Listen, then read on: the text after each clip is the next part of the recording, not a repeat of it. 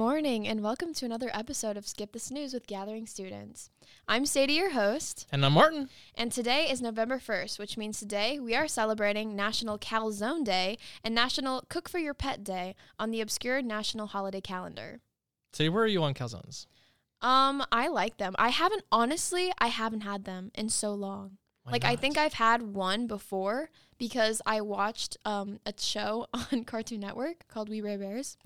And there's an episode where they have calzones, and I didn't know what it was until that episode. I don't know if you watch Parks and Rec, but Ben really loves calzones. Yeah, I do, but I'm not like obsessed with it, so. Calzones are great. Yeah, I think so.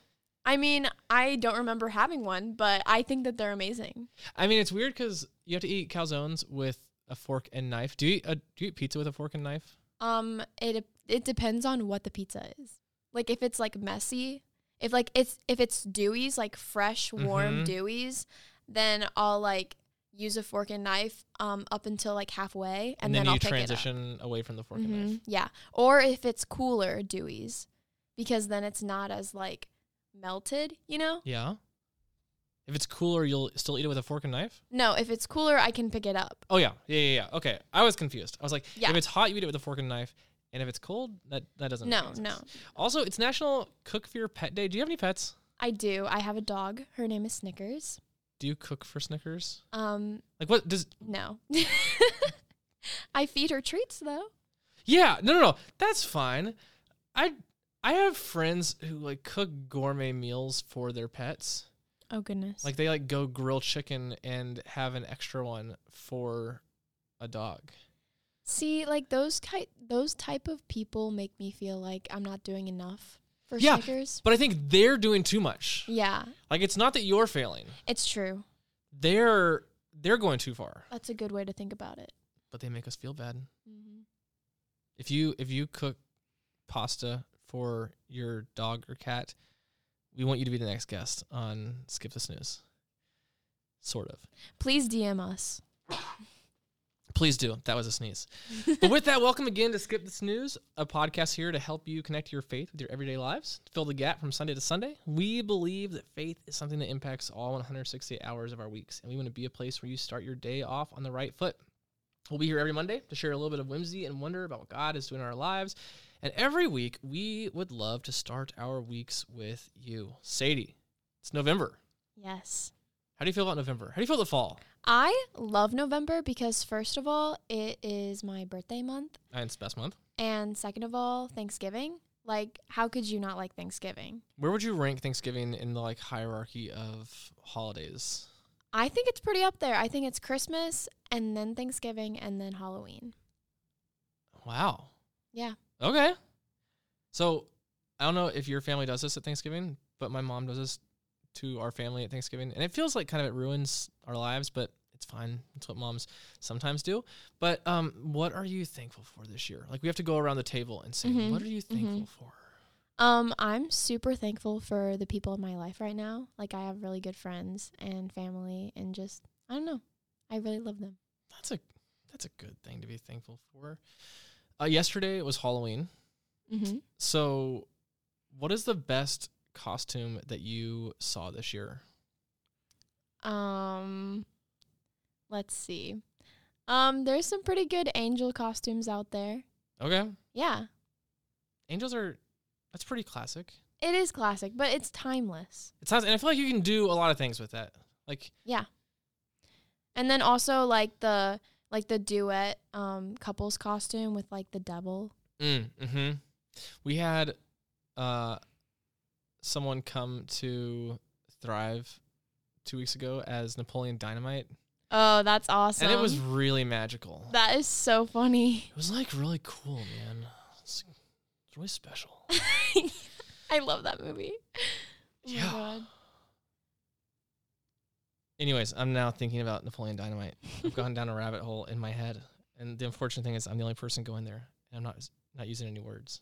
Anyways, so we have been, to get this back on track, we've been talking about being open at the gathering for the last couple weeks. And it's been tied to generosity, which we're going to talk about next week. But today, we're just going to talk about being open. to new experiences, to what God is inviting us to be about. So, Sadie, in your life, what is exciting about trying something brand new? What's exciting to me is like you have never done that thing before. Yeah. And like who knows, maybe you could be like a natural at it, or like you're super talented and you have no idea. Yeah. Like I didn't know this was a thing about me, and then I tried it. And also, like, all of the things that you love right now, like, that you love to do, there was a time that you had to do it for the first time. Sadie, I've legitimately never thought of my life that way. But that's really true. Yeah. Everything you've ever done, you had to do For the first time. for the first time. So who knows? Like, maybe it could take you places. Yeah. Try new things, people. So to flip that on the other side, though, one of the reasons people don't try new things, aren't open to new things, is because it's terrifying and scary. What is scary to you about trying something you've never done before? Well, obviously the fear of failure. Like, Obviously. like hands down, like that is no question. Yeah, what's scary about that? Like, if it's like cool to try new things and maybe you'll be awesome at it. What's scary about I like, think it's maybe you're not awesome at it? it's the fear of judgment, Mm, like from other people. yeah. Because, like, if you try something new and then you're super bad at it, and then maybe, like, your friend is, like, really good at it, and then, like, they could be a little, I don't know, judgy. That's real. But who knows? Like, you don't know what's going to happen. How would you rate yourself on a, like, 0 to 10 risk reward, like, scale of being open to trying new things? I'd give myself an 8. On the, like, pretty open. Yeah. I'd say I'm pretty open to do new things. It depends, though, because if it's, like, something where it's, like, sports related, like, yeah, I'll try it, but, like, Maybe not. I don't know. Or, like, skydiving is so scary to me. But would be awesome. Like, I would not try that. I don't think this is the first time we've talked about skydiving on this No, podcast. it is not. It's probably going to come up again. Probably. I hope so. Is it easier or scarier to try something new by yourself or with people? Because I could see it going either way, right? Like, if you're with people and you suck at something, Yeah. that's intimidating. But you also have, like, people with you, so I don't know. Well, I think, again, it depends on who it is and what you're doing. Like, for me, when I tried going on the roller coaster that goes upside down for the first time, Yes. I did it with my friend who also was doing it new. So it was like we were both experiencing something new together, Yeah. and that was less scary, but yeah. So it was like better with other people.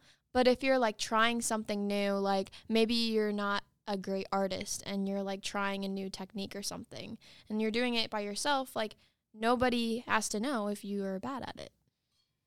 That's true. It also feels like it depends on if you do something with people, if they've ever done it before, or Right. if they're also trying something brand new. Right. So if like you do something that the other person hasn't done either, it's way less easier. scary. Yeah, yeah.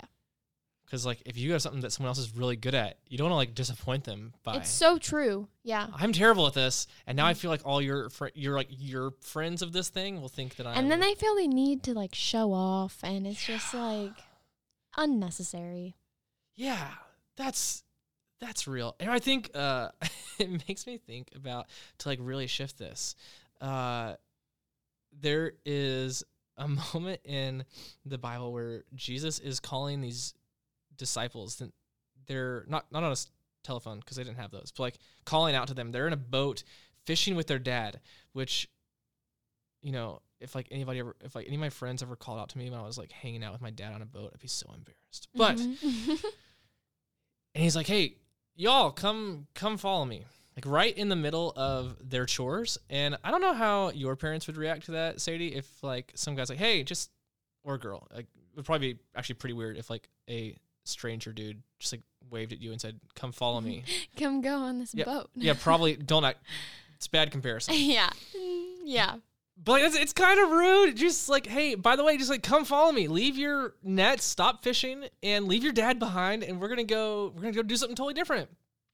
You gotta have guts for that. Yeah, I think so. I think if it doesn't work out, going home feels like it's going to be pretty complicated. Like, hey, Dad, sorry I left you. Hope you're good here. I'm really thinking about this one scene in Outer Banks right now. I'm so excited that Jesus is going to get compared to Outer Banks. If you know, Pope. Yeah. If you know, you know. Hilarious. So, but even more than that, like, what's amazing about this is they had no idea what they were saying yes to. They just got this gut instinct that, like, there was something about this they were supposed to say yes to, and so they said yes. They were open to trying something new, and it changed everything. It definitely probably changed their relationship with their dad, but it changed the whole trajectory of their lives. And, you know, I usually think about following Jesus, like we're supposed to have this moment where we're on a boat and it all just changes instantaneously, and that's not all what my story has been like. My story has been like this series and sequence of little yeses and these little, like, all right, God, I think I'm supposed to do this, so I'll say yes to this little thing, and just like being open. And yeah, I feel like being open is the whole key to living a better story. We should live better stories. Yeah, we should. We should do that. Weekly challenge. All right, so every Monday, we're going to have a challenge for the week, something to help you live out this thing we call following Jesus. And this week, your challenge is to be generous. So here's the deal. Take $5 and find a way to give it away. And, like, not to a Ted Drew's cashier in exchange for custard, because that's not giving it away. That's buying custard. And it's not the same thing. So if you were at Thrive or Engage last week, we gave you the $5 bill. We gave away money, which is weird. But the idea was to find a way to bless somebody else with it. And so that's your challenge this week, is to find a way to bless somebody else with a $5 bill.